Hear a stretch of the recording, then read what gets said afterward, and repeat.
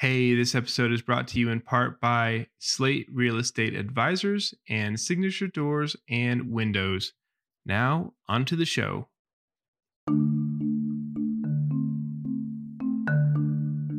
I'm there sleeping in the desert and I'm going to studio classes. I feel like everyone else is so far ahead of where I am kind of walking into that. And I'm doing dishes after dinner, in there. And I didn't even have a proper sleeping bag. It was so cold in the desert at nights. My first couple nights were so cold. I had to run down to the store and buy a sleeping bag so I could just be comfortable at night. I mean, it was a pretty steep transition for sure.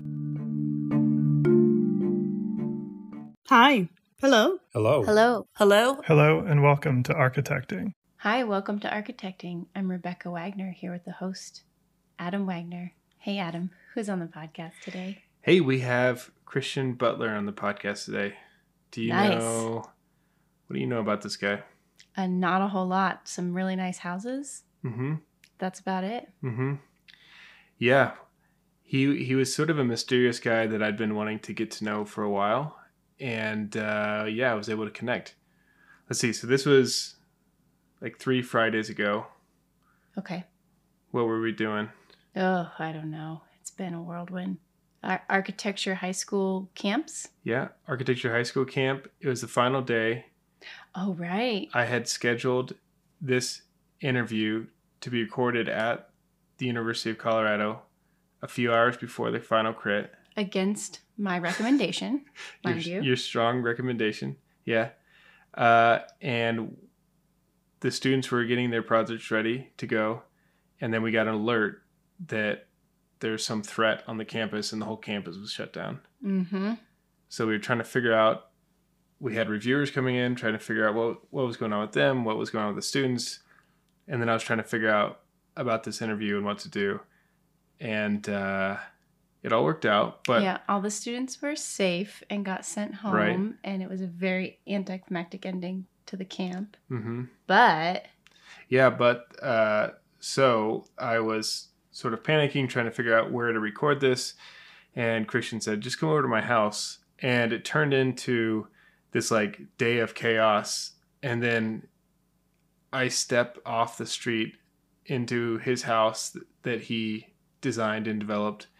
And it was just this Zen garden of tranquility and just such a beautiful space, well-considered space, bright and quiet and just well-designed. And he just took me down into his basement and we went to his optimized, designed listening room and we just listened to music and then had this long interview. And was able to kind of really get to know him better and just really enjoyed this conversation diving in.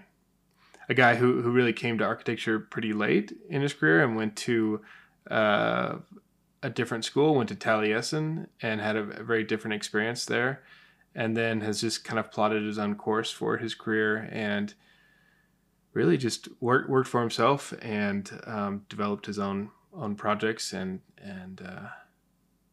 making beautiful stuff. Worked for himself the whole time? Yeah, he's had a few mentors, but I don't think he's really worked for any firms. Wow. Yeah.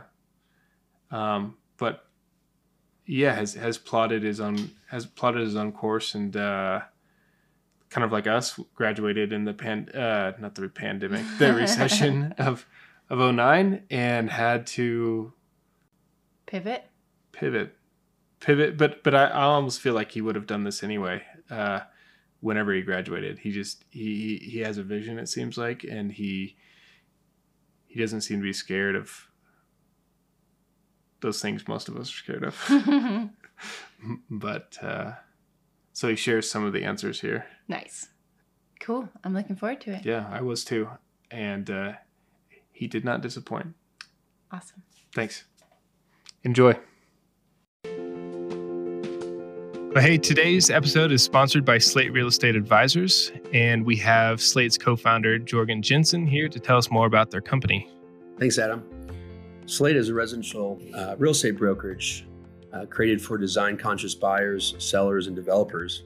We do have an office in Lower Highlands. We've been here for 6 years. We're currently located at the corner of 17th and Central Street. At Slate, our passion has always been to connect people to exceptional living spaces. We are driven by design and the opportunity we have to enhance the quality of our built environment, local communities, and the lives of our clients. And I really love how engaged Slate is with our Colorado design community. They've published a design directory on their website highlighting many local architects, good architects, many of whom I've had on this show or who will be on this show. They've launched an art space in their office called Nook. It's Denver's smallest art gallery as a platform for engaging the local art community and hosting events. And they published the Slate Edition, a digital newsletter where they highlight some of the people, spaces, and places that they find most inspiring, both locally and globally. We're glad to have them as a partner here on the show and look forward to more of what they do. Check them out at slaterea.com.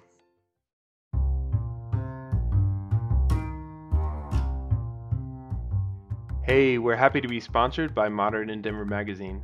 For over a decade, they've been crafting fantastically curated content on Colorado designers and projects, spreading the gospel of good design within our region. And I love how the goal of Modern in Denver aligns with the goal of this podcast, to better build up and connect the community of Colorado designers. So go buy a copy of the magazine at your local bookstand, subscribe to their weekly email list, and follow them on Instagram. Check it out. Well, thanks for having me over to your house. Yeah, my pleasure. It just took some kind of security threat on CU's campus and allowed me to invite you over to where I wanted to be in the first place, in this beautiful house you've developed. Yeah, well, it's glad to have you here. And this is a place I hang out a lot, and I always kind of prefer to have people over here. And it's just nice to share space too, right? It's kind of the point. No, so we're sitting in this living room, and it's right off Arapahoe, but there's this big light well right in front of us, and the wall is like 6 feet away or something. Yeah, but no doubt. It's creating such this nice quality of light in this space, and then up in the bedroom as well.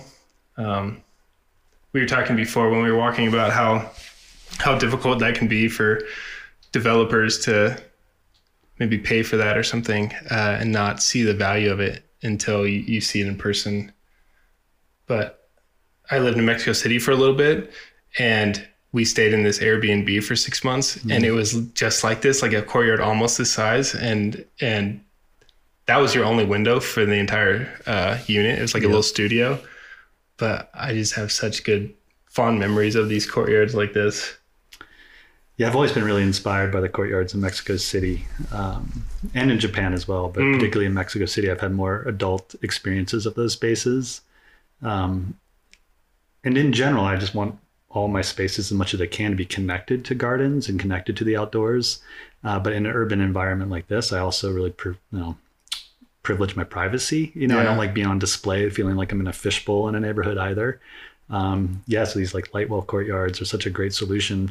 But you're right. I mean, they're challenging to build, and they're expensive, and it's not an easy sell. I had one project with a developer, acquaintance of mine, that we did a bunch of work together on.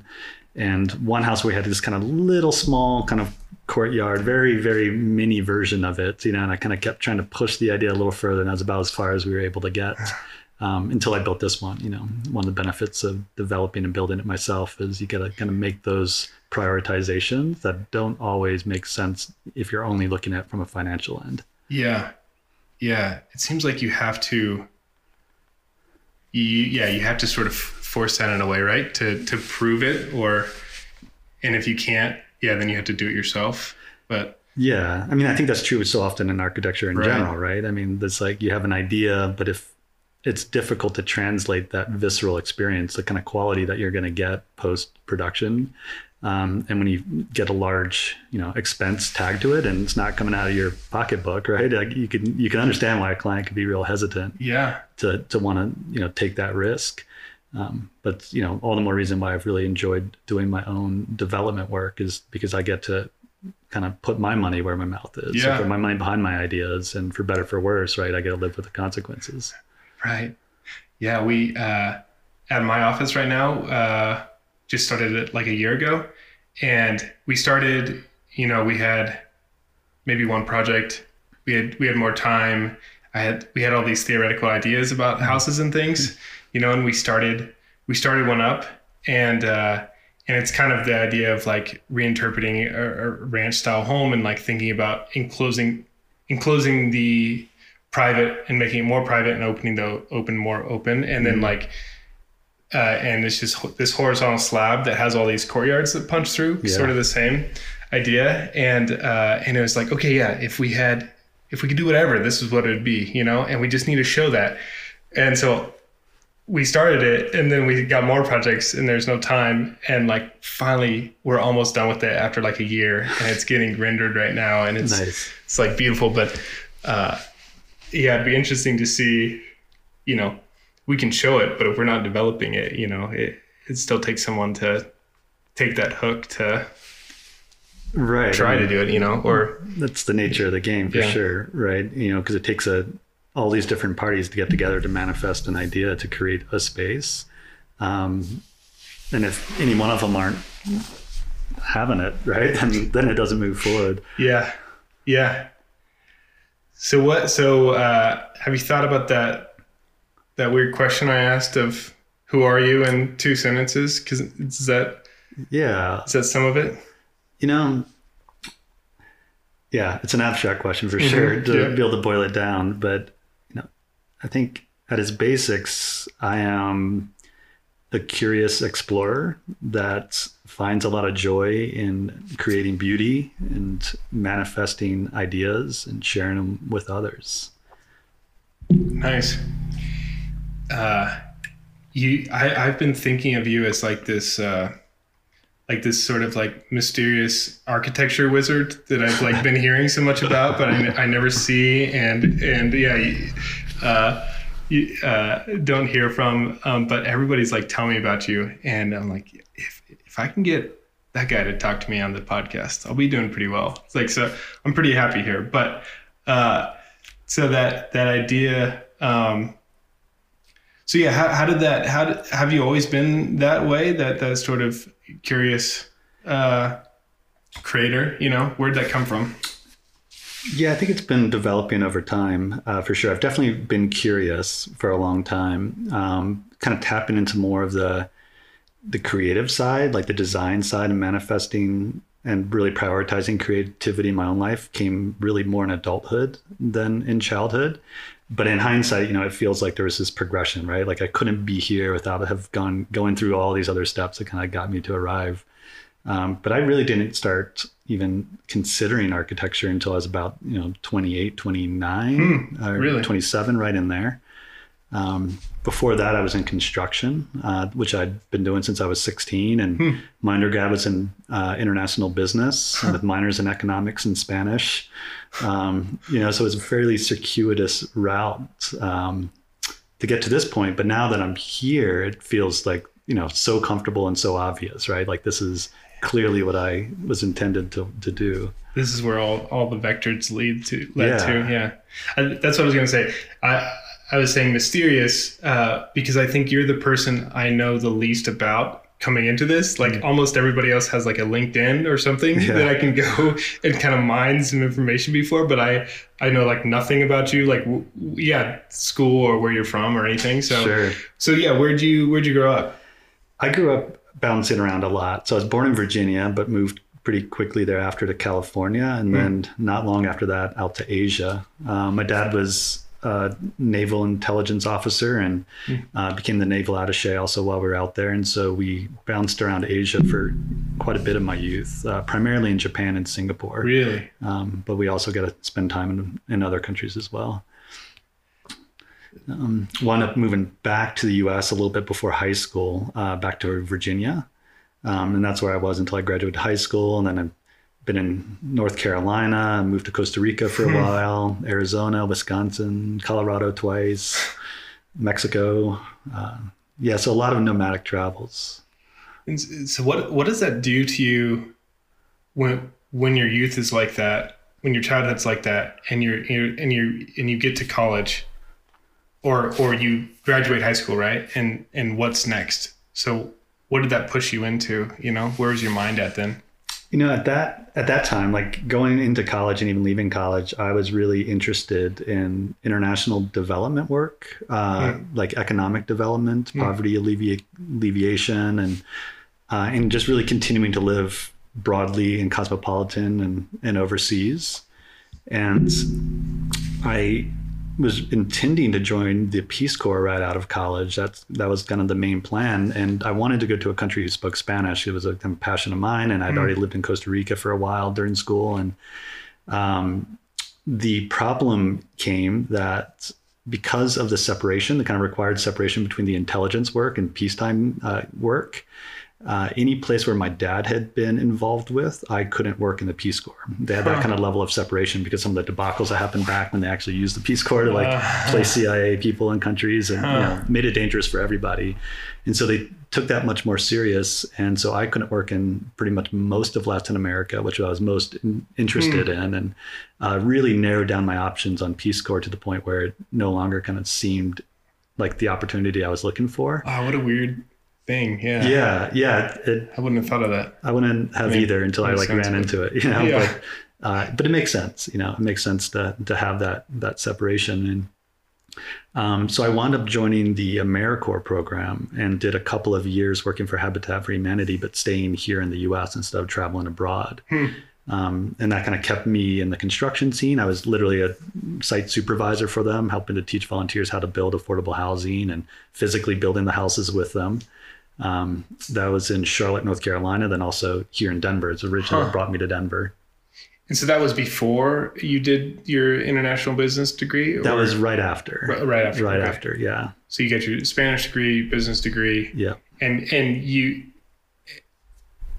were thinking, I want to go that way.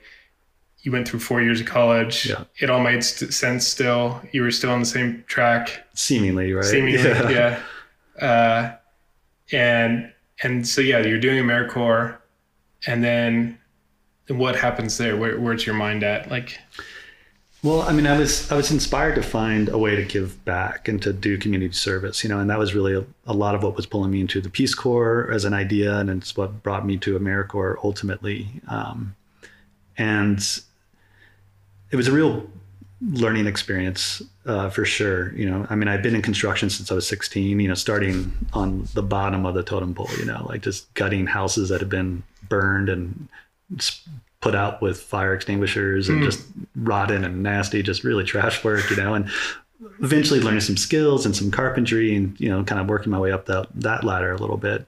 And for Peace Corps or for the AmeriCorps program, working with Habitat, to be able to work on the house from beginning to end, from the foundation up, we would do a lot of it ourselves and be involved in most aspects.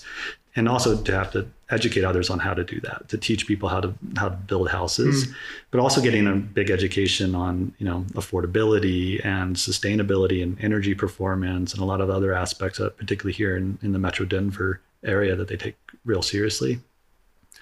It was, I think broadened my understanding, but it also started giving me my first kind of introduction to architecture.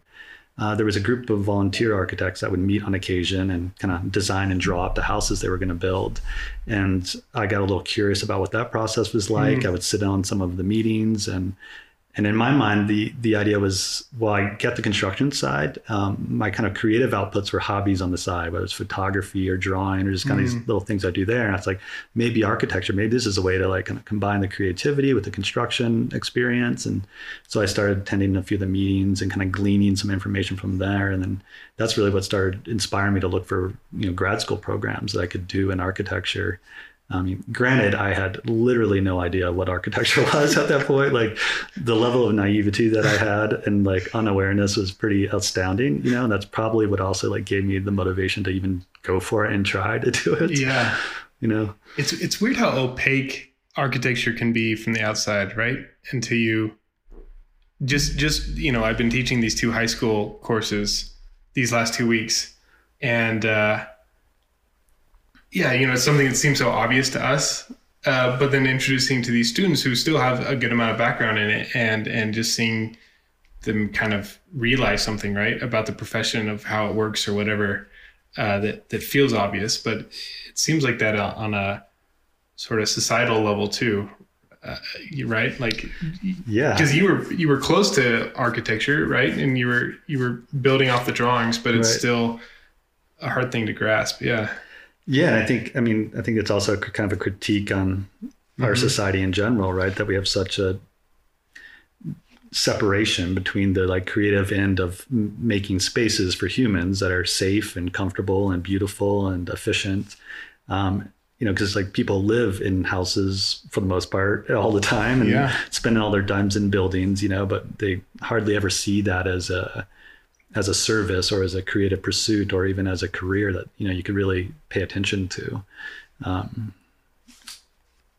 So it does seem opaque, and there's kind of a lack of education around that, and myself included. I mean, I had so much learning to do when I got started, and a lot of my like classmates in school were way more versed in design and architecture and history. I mean, I was just like having to, I think, almost work twice as hard most of the time just to try to play catch up.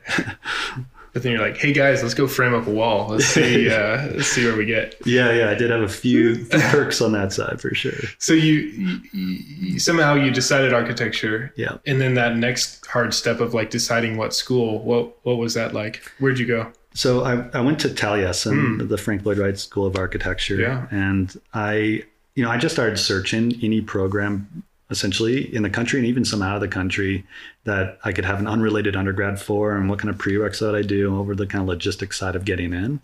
And then the more I looked, I just found myself much more intrigued by some of the kind of more smaller and more alternative programs. Going to a larger university with a traditional program just didn't really quite seem like a lifestyle fit.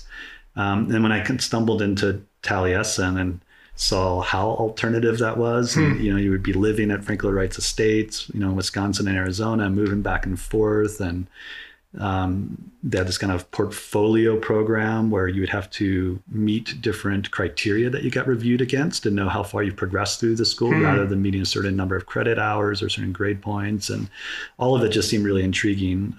So it was actually the only program I applied to. I didn't apply to any others, and went out there and visited him and had some conversations and was fortunate enough to get a chance to go there and work it out afterwards. Cause I feel like I didn't have a whole lot of strength, in my portfolio or in my experience beforehand.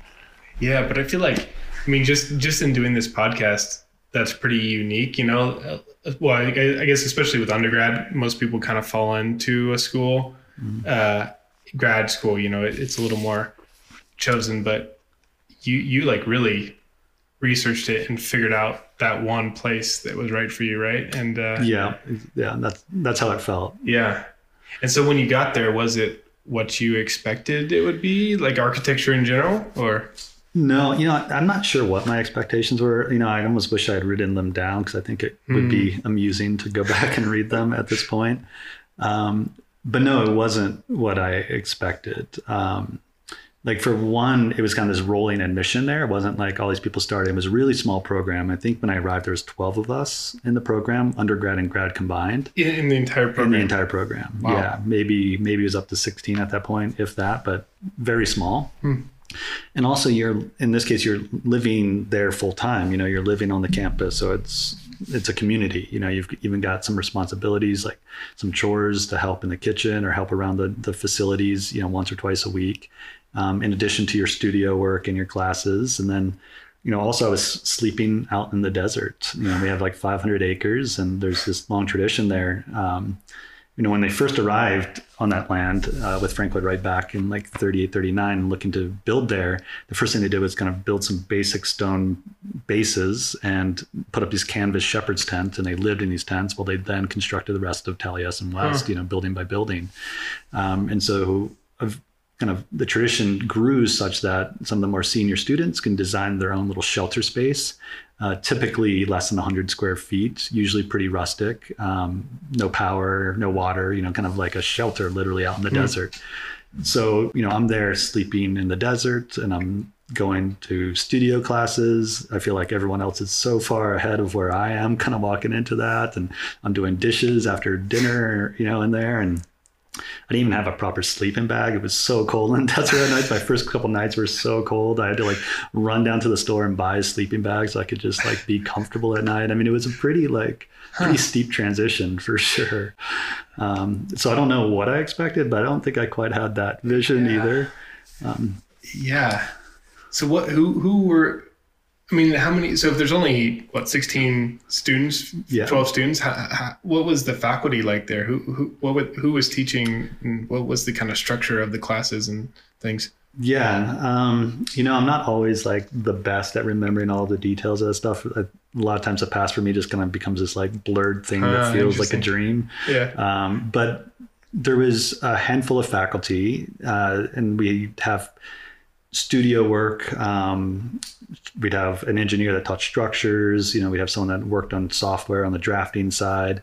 But then there's also some kind of general humanities type courses too, writing. I remember that one, for example. And then there's this kind of project they would call the box project, and that would be your season long, whether it's the winter season when we're in Arizona or the summer season when we're up in Wisconsin. And you would create the idea for this project, and you'd have a faculty mentor on there that would need to approve it, and you'd work all season long on that project. I guess it would be kind of like a studio project for a lot of places. And then at the end of that season, you'd all present the work, and that's where you could have a little more self-guidedness, but also kind of direct your education towards these kind of criteria that you're being judged against if you weren't getting some of those areas taken care of in the general coursework. And then what you'd also have to do each season is create this portfolio. So, we had these criteria, I forget, I think there was 32 of them. Wow. And each one had a level from 1 to 3. And depending on whether you're getting your undergrad or your master's, you had to achieve a certain level in each one of those categories. And each one of those kind of has a definition about what it means to achieve that level. So at the end of the season, you take all the work you did in your classes, all the things you just learned on your independent studies, you take your box project, and you have to distill that into this portfolio that you would then hand over. And you would have to rate yourself on each of those categories where you think you got. And you would hand it over to this kind of faculty review staff and board, and they would all read it and review it, and they would kind of determine where you did get to. And then you'd have a discussion over that, and you kind of a resolution, and then that's where you would kind of start your next season on that basis. Okay, you've achieved a 1 here and a 3 here and a 0 here. And interesting. You try to go for this category, but we don't feel like it met the standards. So you still got to keep working on it. It's a very kind of learn by doing, kind of prove your point afterwards rather than kind of taking a test, right? You'd have to distill your experiences and then translate it towards that criteria for them. Yeah. What was the box project? So the box project, I mean, it's essentially just a studio project, and the further along in your studies, the more complex it could get. But it could be, a design of a house could be one, for example, or maybe it's like a community center that focuses on these specific problems. The reason it got named the Box Project is because there was this tradition when Frank Lloyd Wright was still alive that they would literally design a box for Frank Lloyd Wright for his birthday, I believe it was, if I'm not mistaken. And it would be this kind of intricate object that a couple of students would take on and really prioritize it. And then other people would make things and put it in the box for Frank Lloyd Wright. And they'd hand that over to him as this kind of gift. And he would open up and analyze the box and make comments and look at the drawings or works that were inside the box and make critiques and comments as well on that, And so that's like the linguistic lineage that translated eventually into essentially, which is like our studio long self-guided project. Yeah. Interesting. I mean, did you just feel his presence there? I mean, was it, was it for sure? Yeah. I mean, you can't miss it. I mean, one, just being in those buildings, and they weren't just any building, right? These are his homes, the places where he lived and worked, and the studios. And so that sense of history was all over it. But also because, I mean, when I got there, there was still a handful of individuals that got accepted by Frank Lloyd Wright into the program and worked under him for a few years before he passed away. And they were still there living and working in this kind of community space. So there was this really direct sense of lineage. And often when those individuals would talk about Mr. Wright, as they would always call him, I mean, there's this, you saw the charisma and you saw the kind of presence that he must have carried, because it very much still hung in the air.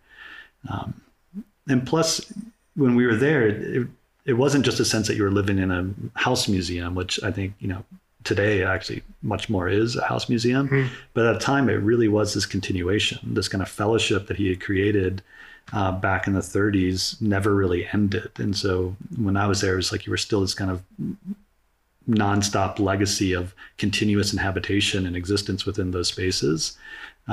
So you could very much feel the concept of the thing and his presence and his design guideship, but also just living 24/7 in the spaces themselves. I think also gets you really connected to that presence. Yeah. Did you feel like the pedagogy and the architectural theory had evolved as well, or did it feel sort of like holding on to kind of exactly what he had done? Both. I think it depends on the examples. I think there's probably more examples of it feeling kind of attached to replicating some of the original ideas in perpetuity than there are examples of growth and modification of the concepts of organic architecture.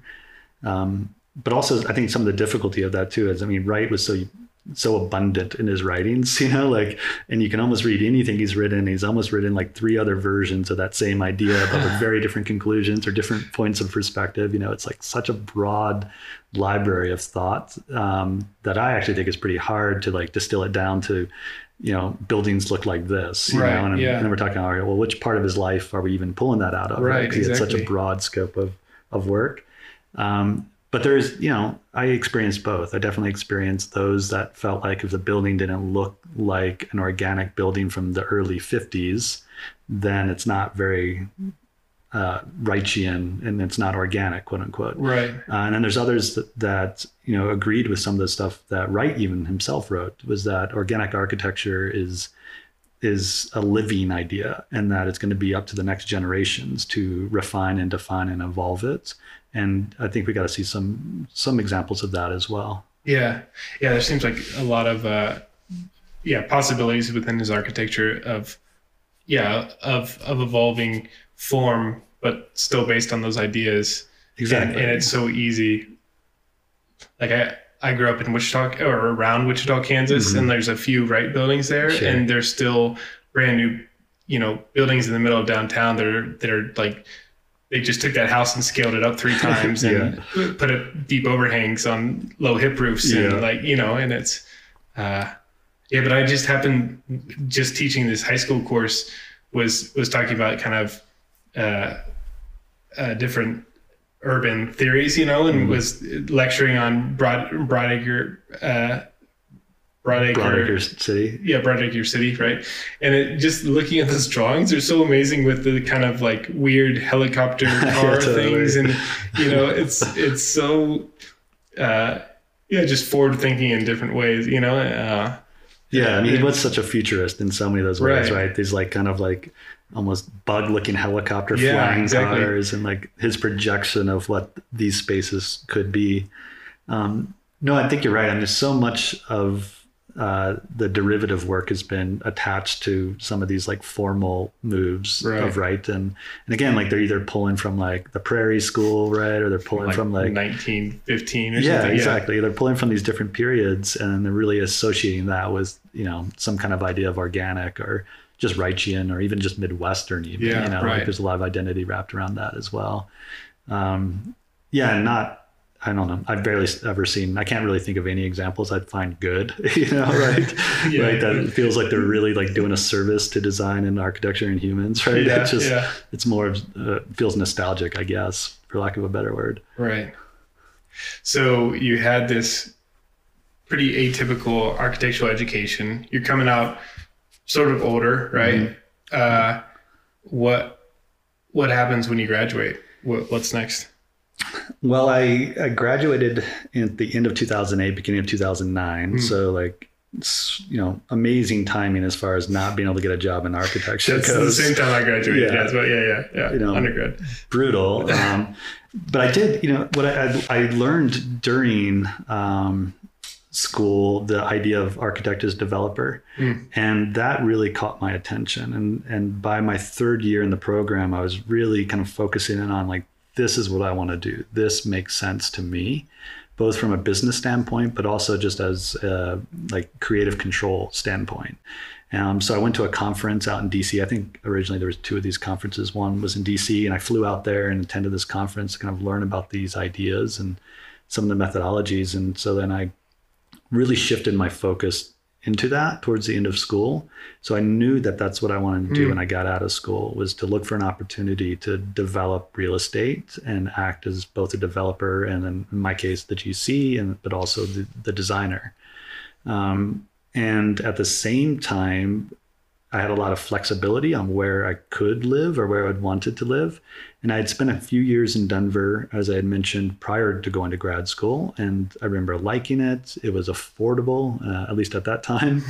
And it didn't have kind of all the nostalgia of an East Coast city where if I built a modern house in a neighborhood of old houses, right, they're going to kind of treat you like you're stepping on their culture or trying to invade something. It just felt like it had the right conditions, and it wasn't like going to Seattle or Portland or San Francisco or New York where there's just, you know, the barrier to entry is so high and the caliber of designers out there was also equally as high.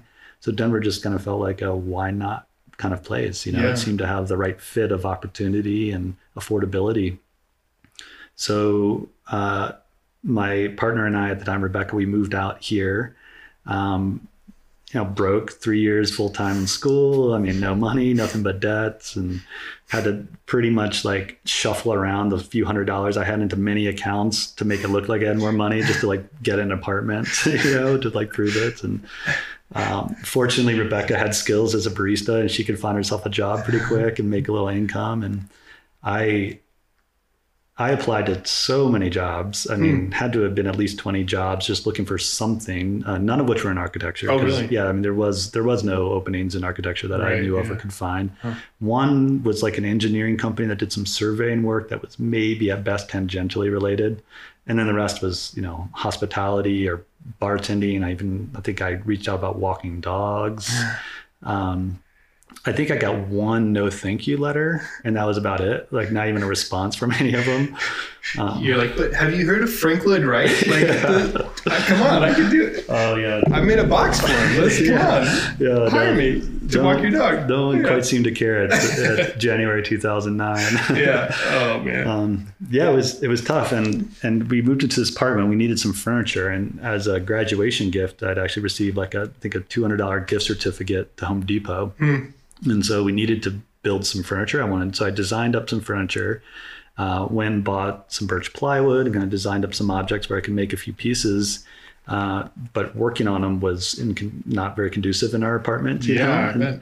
So I wound up reaching out to a friend and acquaintance, a man who used to volunteer at Habitat for Humanity when I worked there. And I knew he had a wood shop and he was kind of a hobbyist. And so I reached out to ask him if I could use time in his wood shop. And he was kind enough to agree, Jim Tate, and he was reluctant from what I learned. He doesn't really let people in his wood shop. He was hesitant, but he would meet me there and he would work on his project and I would work on my project. And I wound up building the kind of 3 pieces, like a bookshelf, a coffee table, and what was it? Some other piece.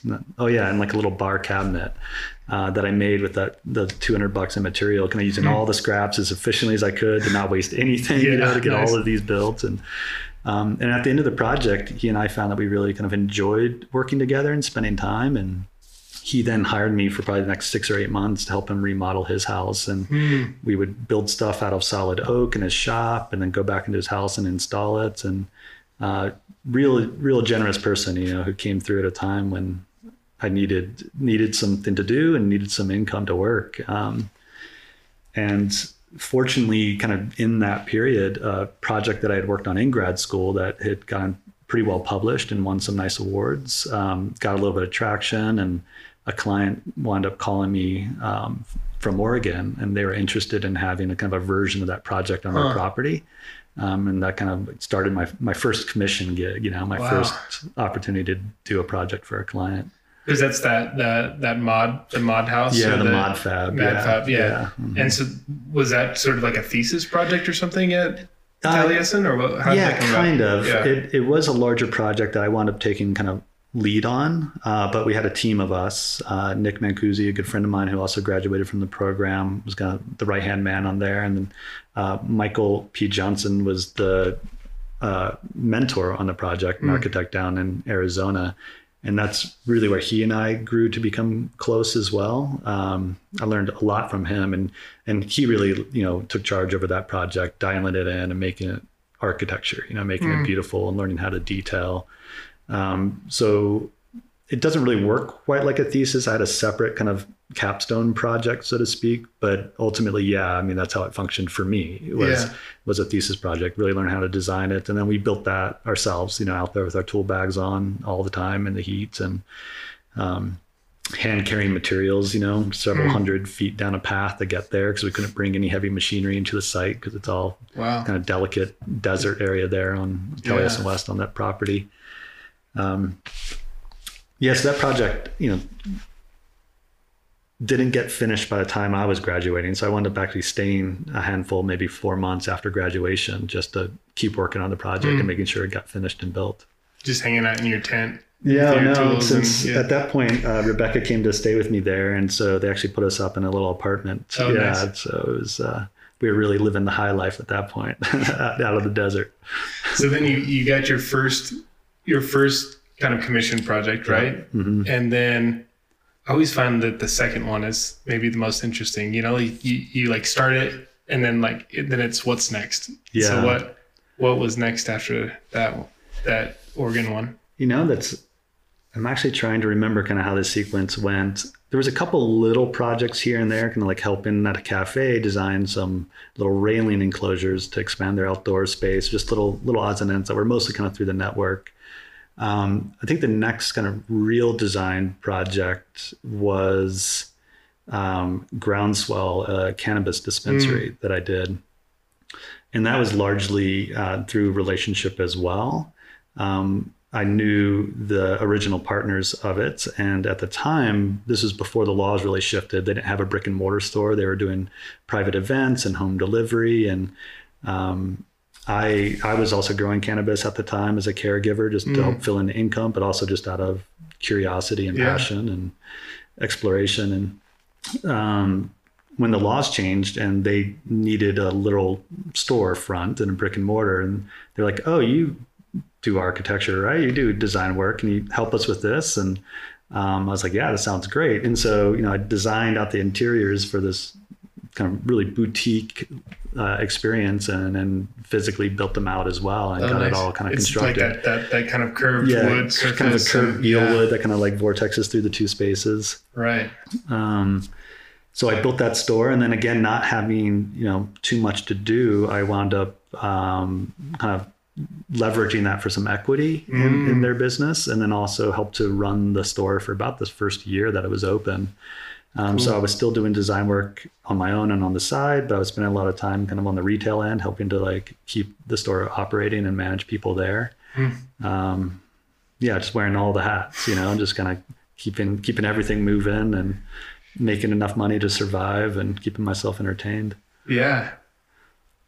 And then when does the development come in, and how does it come in? So during that whole time, I was looking for land. I knew that's what I wanted to do. And so I was really kind of studying the areas in Denver and shopping essentially. And I mean, one perk of that time, right, is that there was a lot of land available and it was really affordable. I mean, of course, relatively speaking, like here in Rhino in Curtis Park, where I started buying land, I mean, I had the option of 8 or 9 lots that were just available with no one bidding on them. I can imagine. No, you can't, right? It seems so ridiculous. It wasn't that long ago. And so I had identified a double lot over on Lawrence, where I eventually wound up building that triplex. And I was like, okay, this is it. It felt like it felt right for the opportunity there. It's near downtown, near this light rail that was going in, by all these warehouses.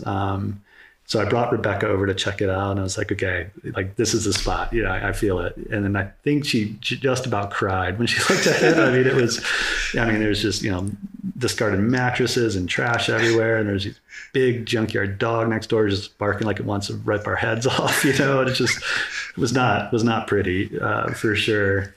Fortunately she was willing to overlook some of that and trust.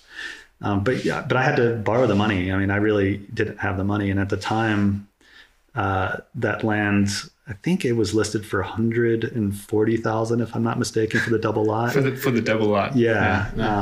But I looked up, and the guys who owned it were two brothers. They were builders, and they were looking to develop it. So they kind of drew up this one-story duplex building, really traditional, pretty boring building, and they were trying to pre-sell it, for $400,000 a half or whatever it was, and no one bit on that. And so they looked at selling the land, and I think by the time they got down to 140, 150, they just pulled it off the market. But I had looked up that they had bought it at auction for $85,000 on a bank repossession, and the previous owners had bought it for $260,000, I think, with a house on it, scraped it, lost it during the bubble burst to the bank, and then the bank auctioned at $85,000. So I came in and offered them $85,000 for it. I was like, hey, you want to just get out of this deal? They didn't actually take too kindly to that. And said no. And then I kind of did the math and figured out how much their holding costs were and property taxes and what they might actually have into it, and came up with a number of $100,000, and came back and offered them $100,000, and they took it. Of course, then I had to go find the money because I didn't have it. So I put together the pro formas. I was really studying what the economic model looked like and could justify borrowing money at 5-10% interest would be fine. So I started kind of shopping that around, and eventually it was some family that was willing to step in and loan the money to purchase the land. Yeah. And then we were able to use the land as equity towards the bank loans for construction, and kind of able to start that process rolling. And then, of course, I put all the design as equity in there, the development process as equity, and then I was on there building it, with my own sweat and blood. Yeah. I mean, we built a lot of that ourselves by hand to just keep costs down, right? Trying to make it as affordable as we could. And also, of course, use our skills to create as much equity as we could. Right. And did most of that knowledge come from your undergrad degree? Like the putting together pro forma and stuff like that? Or? I mean, I think it gave me a basis for understanding the language, and definitely kind of maybe a business mindset. But a lot of that I really had to learn kind of on my own. Once I started looking at this idea of architect as developer with Jonathan Siegel. He was the architect there out of San Diego that really, pioneered that path, one of a couple. And, I was literally just studying his pro formas that I got at that conference and breaking them down and rebuilding them in spreadsheets and just trying to figure out how they worked, and reading development handbooks and just, gobbling up as much information as I could. But I didn't really have anyone teaching me per se, right? So it was very much a kind of learning as I went. Yeah. Talking about like sort of opaque industries, I have two other partners, and our goal is to do development as well. Yeah. And one of the partners is like a New York developer, like very knowledgeable. Nice. And the two of us, we all like did Jonathan Siegel's course together and did that. And it's like, I'm grabbing at straws, like I think I get this, but it's still like, I feel like there's a bit of this threshold, and kind of what I'm told is like, you just got to go, you just got to develop something. Yeah. And then it's like, you learn so much through that first process that it's like, oh, maybe this isn't not that hard, but you just have to hustle, and you have to figure it out and research how much those guys bought that land for. And right. Yeah. I mean, you want to avoid the stupid mistakes if you can, right? Yeah. Like in as much as possible, right? Learn enough to kind of avoid some of the like obvious follies. But no, I think you're right. I mean, doing it, you're going to learn pretty quickly what works and what doesn't. And even for me, it's like every project is a refinement, it's always based on the last one, both, of course, from a design sense, like what worked and what didn't, but also on the construction, also on the financial end. Yeah. How to make everything work together for a more eloquent solution. I mean, I think that for me, that's really what design is, right? About problem solving. And as clearly as we can define the problem, then the more eloquent we can create the solution for. So I think aesthetics and beauty are huge to me, but I think, probably as much about the economic model and about the buildability of it and how all of those things can work together to create a solution, which in this case, for me, right, it's a house that I can afford to develop that creates some value for me financially and creates, a beautiful, durable space for others to enjoy as well. Mm-hmm. Yeah. And I can see that in your work where it does really feel like this exercise in refinement of where you're, we always say this to students, but, trying to strip everything down until you can't strip it down any further. Yeah. And the real, primary forms and sort of almost extreme, like solid and void conditions you're working with, it has this, nice kind of primal, like Lucan kind of, experiences. And it's interesting thinking about that in terms of a sort of pro forma as well, where it's all kind of working together from your point of view of thinking about construction and the economic model of it, and from an architecture that's less superfluous in a way. Yeah, I think they all definitely, support each other and make sense, right? Why I wind up doing what I do. And I mean, I am kind of a minimalist at heart, and aesthetically, I find myself drawn towards that direction. But that idea of shaking off all the unnecessary, I mean, I definitely do that, but where we draw the line at necessary, unnecessary, that's where it gets a little more nuanced. And the further my work goes, the less interested I am in achieving minimalism as some kind of purity of concept, where it's always reductionist. For me, it's reductionist until it's not adding more value to the experience, and so I'm kind of looking at more through a humanistic lens, kind of an experiential lens. And in a lot of ways, I think my work is kind of moving more towards connection with the landscape and with the earth, and more earth and materials, rather than kind of like high minimalism in this kind of modernist tradition where it's about, as simple colored palettes and textures. And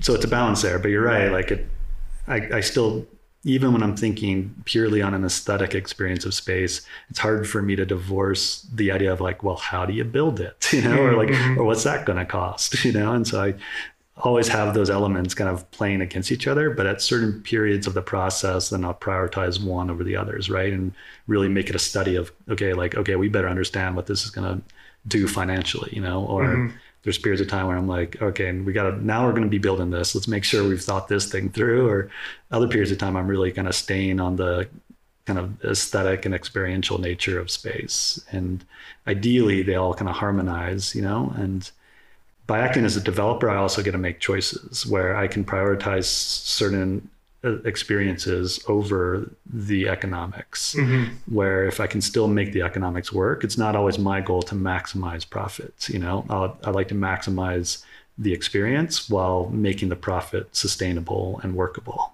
so I can kind of rejudge how much any of those criteria get to have the loudest voice at any point. Yeah.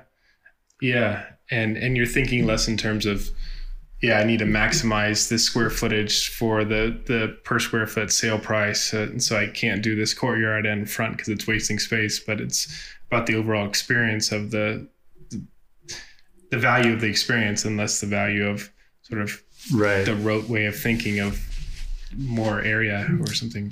And at the same time, I do want to make that a conscious choice rather than a whoops kind of choice. So I try to like understand the cause and effect of that choice, and like know what that's going to do and how that limits my valuations that the bank are going to give me or whatever it is, and then make the choice that I want to make, but with as much clarity as I can give it. I mean, of course, there's always unknowns, right? So, but with each project, you get a little better at kind of understanding the cause and effect of those choices. Yeah. So let's talk about, I like that idea that of how your work is evolving, and how'd you phrase it? Sort of getting closer to kind of nature, or So what's an example of that, of some of your recent work that's sort of evolving in that way? Well, I've taken a bit of a break. And so the most recent work is all kind of in process right now, whether it's in design and or permitting currently. And I think there'll be a fairly large step between some of the projects that were done, 3-4 years ago compared to that. But progressively, the projects still look too tied to the landscape. I mean, that's always what I've been doing. And most of my projects have been also really urban. Some of the projects that I have coming up have a lot more space around them. And so I'll also be able to play with different relationships and how a building gets sited and how it connects to the land. Doing a development with 2 partners for a spec home up in Aspen that I'm, solely in charge of the design and managing the construction end of that, but I'm on the overall development team as well. And on that project, we're using rammed earth that we're sourcing from quarries, near Aspen. Oh, wow. Big, beautiful courtyard landscapes. Every room's got a private courtyard essentially to it. Big white oak flooring that we're putting in there. You should look at using the Denison Doug fir, not oak. But 16-inch wide by 40-foot big planks of wood and really beautiful earth kind of grounded materials, but still very much in like a minimal perspective of not putting, anything that's not really enhancing that experience and allowing the simplicity of the daylight to be seen, giving space for good art to have breathing room to be recognized and having things like the fireplace, really anchor the room. And again, just kind of creating these blurred boundaries where you're always getting views back into the landscape, whether it's the public spaces that are there to be shared and you can see people hanging out, or these more intimate kind of gardens, reserved for the bedrooms and some of the other more reflective areas.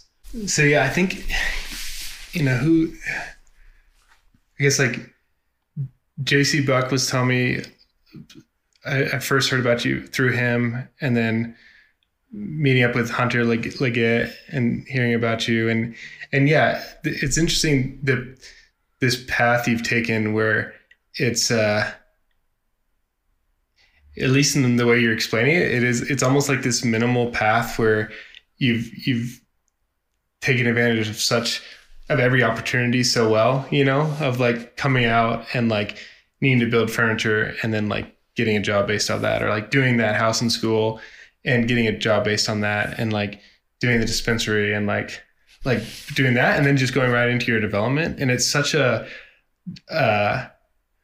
different architectural path, right? Of normally I graduate, I need to get a job. Okay, it's a recession. Okay, I'll wait a little bit, but then I'll get a job in an architecture firm because I don't know what I'm doing. And how because that was kind of my path too. Like I started a firm in 2009, and then I was always kind of like, man, there's a lot I don't know. I need to work for somebody to figure it out or whatever, But did you struggle with that at all, or like oh, I haven't worked at a firm, or it's sort of just this path that you see that you keep following? Well, I definitely had struggles in not knowing what I was doing and having to like work it out in process. And a lot of times I felt like I was having to reinvent the wheel, right? Instead of going to work at a firm and getting a lot of that kind of direct education that can happen that way. Right. That being said, I've had a continued relationship with my mentor, Michael Johnson, down in Arizona, and he's always been really generous with his time and knowledge and understandings. And I've had people I can ask questions on. And I'm also pretty good just studier. I like to learn and I'm curious, and I have kind of an appetite to go out there and educate myself when I feel like there's things I don't know.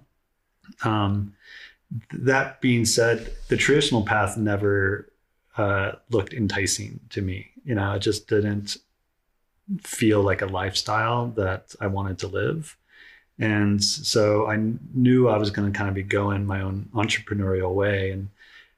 And I think, but to the broader point is I look at it like my biggest design project is my life. Like I'm trying to create a life that I love, doing things that I enjoy doing and have some meaning and some connection and purpose to it. And I see work as one of those kind of aspects that support my life. Clearly there's the financial end. Being broke is no fun. That's for sure. That being said, I don't need all the money either. Like there's enough to sustain a beautiful life that is sufficient for me. I enjoy creative outputs. I find having projects to look forward to and to work towards and be excited about is a really energizing and fulfilling aspect. But I also like to hang out with my friends and cook a beautiful meal. And I like to go travel and explore, go out dancing. And I really don't kind of prioritize any of those that much over the others. I kind of see them all as working together. And so when I imagine the life I want to live, I also was looking for how to use my creativity and how to use these skills in design to work towards those goals the most. Yeah. And a traditional job in a firm where I'm having to put in too many hours and be underpaid so often and wait for this opportunity to kind of like climb through the ranks and eventually get my licensure and eventually split off and do my things just felt kind of like a grueling path to get there. So looking at like the design development model where I could create buildings that I really believe in, that I'm excited about, that I can manifest with my hands. And then also, create an economic model that could sustain better, instead of getting a fee for service or a paycheck. Yeah. I create passive income that just kind of keeps on paying over time and helps to like mitigate the shifts in the economy. And I could slowly just kind of add and build to that portfolio, specifically with the goal of not having to make income generation the like primary deciding factor on whether or not I'm going to work or what kind of projects I'm going to work at. So, as much as I could divorce those, I thought it would give me more creative freedom and more creative prowess. So that was kind of always that intention from the beginning. And it's still, an evolution, right? Like it's still, you kind of take a few steps forward and reevaluate and readjust and realign. But I know I'll be living kind of a traditional path because it suits how I find pleasure. Yeah, man, you're living the dream. I mean, from an architectural standpoint, that design develop model is, it's sweeping everybody right now, right? Like it seems to make sense. That next step of figuring out how to do it, it seems like the big step. But yeah, a lot of people are doing it and doing it well. And it's great to have, those kind of like pioneers that are like sharing that information and that education. I also feel like I would like anyone who really ever asks, I'd give them my pro formas. I don't feel like any of it is proprietary or anything like that, right? It's not like a thing where it's like, I need to hold my knowledge or my information tightly so that others can't compete. I say the more the merrier, right? I think the more that we see good design in this city, the more it gets competitive and collaborative and like growth oriented model where we're kind of encouraging each other to step up and do something more interesting and more beautiful and more elegant of a solution. I think the better for all of us, so. Yeah, exactly. You just see most of the time the people that are controlling what gets built is the developers or the contractors who are, just throwing up whatever they can or feel like, well, it makes sense. Having worked in the development side, I mean, it's really difficult to get an interesting, unique building built. I mean, it's like,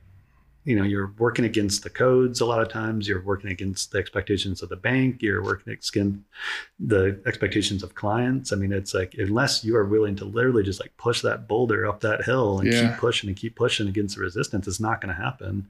And the reason we see so many mediocre buildings getting built over and over again is because it's the path of least resistance. It's like the GCs have built 10 like it before. They can guarantee the pricing pretty strong. The banks have financed ones like that before. So they're happy to do it again. And it's easy to get through the code because it's just kind of following the kind of minimum standards right through the line. And we've, as a society, have created these rules. And that's the elegant solution right now, unfortunately, right? And that's why we just keep seeing them over and over and over again.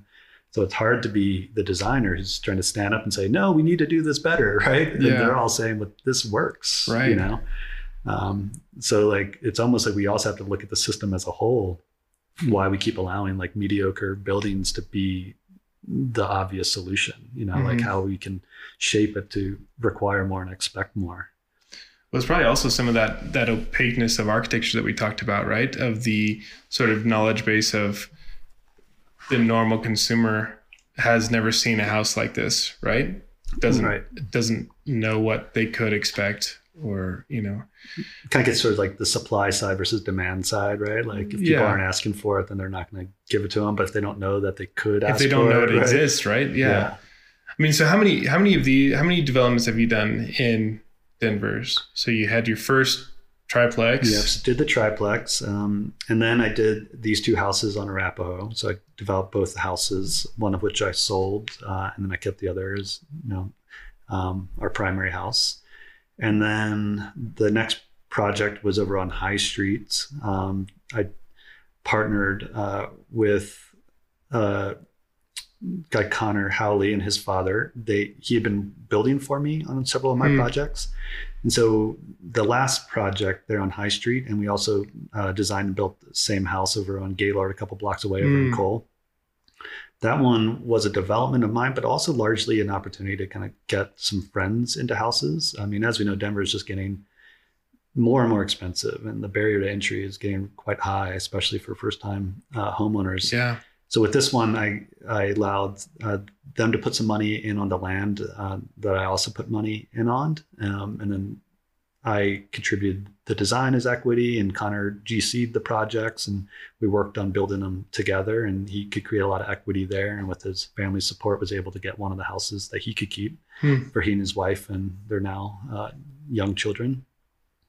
And then I kept one of the houses in Carriage Houses and rented that out. And then the third one over on Gaylord was for my friend Don Novak, who's my business partner in the cannabis businesses.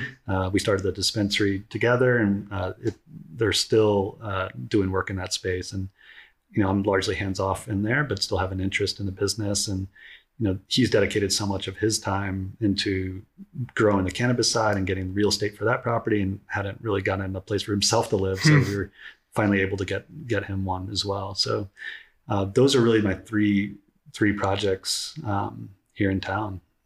And then the canvas houses, you did those too, right? I did those just on the design side. Design side, yeah. So Nathan Beal with St. Bernard Properties was a developer, and he and I have done a handful of projects together. And so I designed those actually in partnership with my mentor, Michael Johnson. He came up and I offered this opportunity if he wanted to come to visit in Denver, and just any excuse really just to have him come up and learn from him and see how he would tackle some of these designs and issues. And so he and our friend Nick Mancusi, they flew up and we worked on those designs together. But from the development side, that was all Nathan Beal. So he built those and sold those, and that was really his deal. So you talk about like this idea of having to push the boulder up the hill, right? Of trying to get better architecture.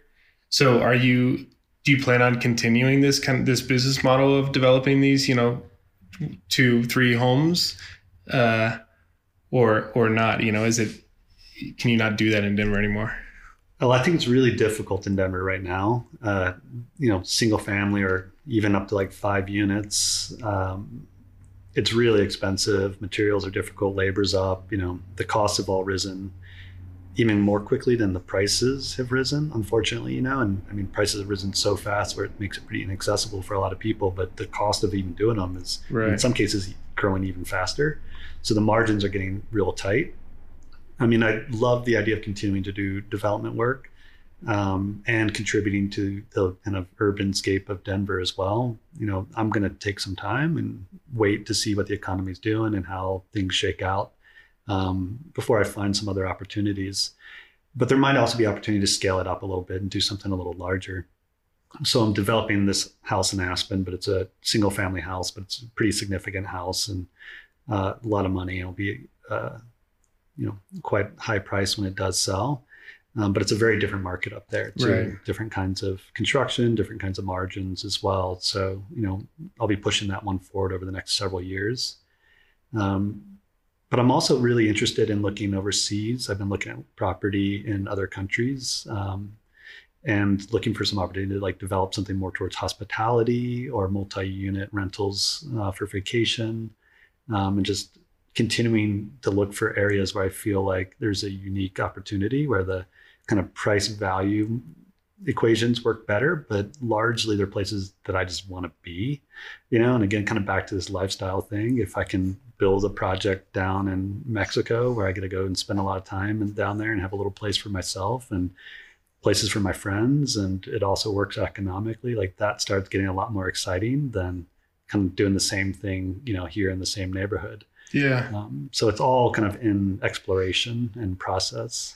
Right. I see that as a difficult sort of dichotomy in a way, where saying, okay, I want our fabric to be better, right? And I have this model that works, and I did 2 of them, right? Mm-hmm. And saying, okay, well, how many times am I comfortable doing that, right? Versus, how do I spend my time? And actually, I want to be down in Mexico, or I want to be doing, in a van or whatever, right. Of how you can kind of hold both of those in a way, or balance them. Yeah. I mean, I think, you can do both at the same time. Logistically, it wouldn't be impossible to like run projects in both locations, but right now it just either it works or it doesn't, and right now, some of the kind of basic models are really difficult to make work. Just the equation is shifted and demand is shifting, and all of these kind of components make it a lot less known right now than it felt 3, 4, 5, 6 years ago in the same place. Granted, I do have one project I'm doing for a client in a more traditional kind of like fee for service design model. And I'm doing that for good friends of mine. And we're designing them a really beautiful home down on South Sloan's Lake. So there's still opportunities to also like be involved in Denver and contribute to the conversation around housing and design. But it may not be my own, development per se for a little while until, again, we find the right opportunity and makes sense. Yeah. Because each of these projects, when I develop them, it's like I'm literally signing, everything on the line there, right? It's an all or nothing game, if that project goes down, then they then own everything else I did before then, it's like I'm having to leverage the value of those properties to get access to the money to develop the next one. And, so you want to be really thoughtful and strategic about that. And you want to be pretty darn confident that it's going to fly. And right now it's hard to feel that way. So you did take what, like a year or 6 months or something? We're driving around. Yeah. On the road for about a year. Wow.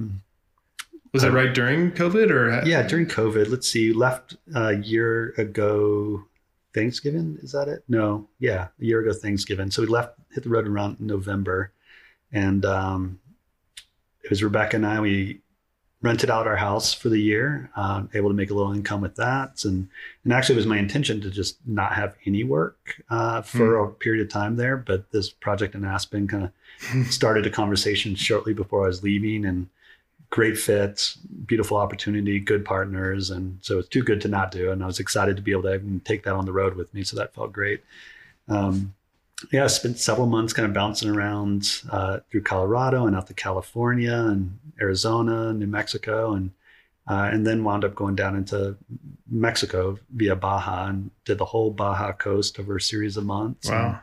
And, posted up at southern Baja, kind of between Todos Santos and the East Cape, doing some surfing down there, and took the ferry across to the mainland and explored over to San Miguel de Allende and through Tequila and down back to the coast to Zihuatanejo, and then traveled up the coast, kind of eventually making my way back up towards Colorado, posted up in Aspen for a little while to touch base on the project and get out of the rainy season in Mexico, which, was difficult in a van with 2 adults and 2 dogs. When it's raining every day, it gets logistically a little difficult. Yeah. So escaped up to the mountains in Aspen for a little bit, and then wound up having to kind of pivot unexpectedly. I was actually planning on going back to Mexico and continuing the travels. And Rebecca, she got into grad school, which has been a long time coming, like a big passion for her. And the intent was probably to start in a year or, sometime later. But the program at Naropa was like, we've got one spot available. You could start in 2 weeks. Oh, wow. She jumped on it excitedly. And so then we had to really quickly figure out how to logistically make that work, So we wound up staying down in Boulder for a few months and got her in school, and then transitioned back down into Denver. So it was a very much on the fly process. And then, I got to Denver, and as soon as I kind of reappeared here, some people kind of started approaching me like, "Oh, hey, you're back. I've got this idea for this project. Are you interested?"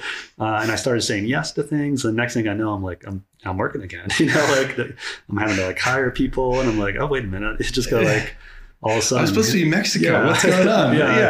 It felt that way. It's taken me a little bit to kind of like readjust and reacclimatize. But now I'm excited. I've got great projects. It feels good to be back in the city. It's great to be connected with my community of friends and all the support that I feel here. And so I'm working it out. But yeah, it's a little bit of a slow roll when you're kind of used to sleeping on a beach surfing and getting back into the workflow. Yeah, that's interesting. I was going to ask how it affected you when you came back, but then you got hit. Like there's just people waiting at your door with the Modern Denver magazine with you on the cover saying, "Yeah, we've been waiting. Come back. Yeah, I'm gonna have to." Yeah, not too much, but enough to like fill my schedule pretty quick for sure. Right. And so what does that community look like for you here? I mean, you've been here, like what, 13 years, something like that, and seen it change a lot, I assume. And yeah, this is by far the longest I've ever lived anywhere. I mean, like I was saying earlier, I grew up bouncing around, and typically we would move every 4 years, kind of at the latest. And for a long time, I always had that 4-year itch. After about 4 years in a place, I was ready to go and explore somewhere new. And I feel like I landed in Denver and blinked, and 12 years passed by. It just got real busy on these projects, and these kind of things take a while, right? As you know, and it's been in the last couple of years, I think I've really realized some of the value of staying put. I've got really beautiful friends, people that have known me for a long time, people that I know. You get reputation through your work, you get access, you develop relationships professionally, all of these things that really make me feel connected to Denver. And also having kind of grown my practice and my career here, makes me feel dedicated to it in a way too, right? Where there's like, it's given me so much that there's a lot that I want to be able to get back to it. Yeah. And that's all pretty like new understandings for me. It's not things I grew up with, but they're things I'm really learning to appreciate. So even as I kind of continue to explore the ideas of living internationally and splitting my time between places, I really see Denver as like home base, a place where I'm going to invest in and spend time and have my community. And then, also probably look to spend some time in other places that fulfill some of the sides of me that Denver doesn't. Yeah. So do you have a sense of sort of that end goal? Does it wrap back around to that whatever 18-year-old that's was trying to get into Peace Corps, or like, what do you know where the path kind of leads in the little further future? Yeah, I mean, I have ideas, a lot of which are kind of being re-envisioned actively now. I mean, for me, it's as much about, it's the journey really, right? Is the goal to have a beautiful journey more than kind of arriving to some destination down the line. But I want to spend time in beautiful places. I want to share it with people that I love. I want to enjoy the land that it is. I want to eat great food. I want to live in really beautiful spaces. I want to have fun gatherings. And I'm looking for opportunities to do that wherever I can. And I find myself drawn to some other like geographical locations. I'd love to spend some time on the beach, and there's other countries that I find really inspiring as well from some cultural aspects, like in Spain, for example, or even in Mexico. And I could see myself living and working in those places, but the goal is going to be similarly, where I want to have creative output, right? I want to like shape spaces, and I want to share them with others, and just kind of make, as much use of the time that I have while I have it, and then die just like the rest of us, Yeah. So just kind of live that journey. Live that journey. Yeah. Well, yeah, I just appreciate you being here. I guess like just this, just creating very meaningful, inspiring work, and being a different sort of model for the profession, right? It's pretty easy to get directed into the certain narrow flow of the profession and of thinking of this is how you have to do it, and I see that in a lot of students, but of just showing that there's this other way you can do architecture and do a firm and create good work and balance life, right? It's so easy to get unbalanced, but I think you'd say that's kind, for sure. And like I said, it's a active process, right? It's like you take the feedback and you kind of grow from it and kind of decide what to do at that point. Yeah. Well, thanks again for on the fly having me over to this nice space, and happy to. It's been a good Friday afternoon. So you're welcome anytime. Come back and hang out. Will do. Yeah. So thanks for being on. My pleasure. Thanks. You can visit architecting.com, that's architect-ing.com, to see images from this week's guest. And please rate and review the show wherever you listen to podcasts. Have a great week and keep connecting. This is Sarah Hubbard, host of You and Me Kid, a podcast about starting and raising a family on your own. We just launched season 2, and I'm speaking with single moms, those still considering, and experts in relevant fields to give you a real sense of what the day-to-day experience of solo parenting looks and feels like. Plus, this season, I've partnered with California Cryobank, the #1 sperm bank in the U.S. So wherever you are in the process, this podcast provides some support, humor, and helpful information. Listen to You and Me Kid wherever you get your podcasts.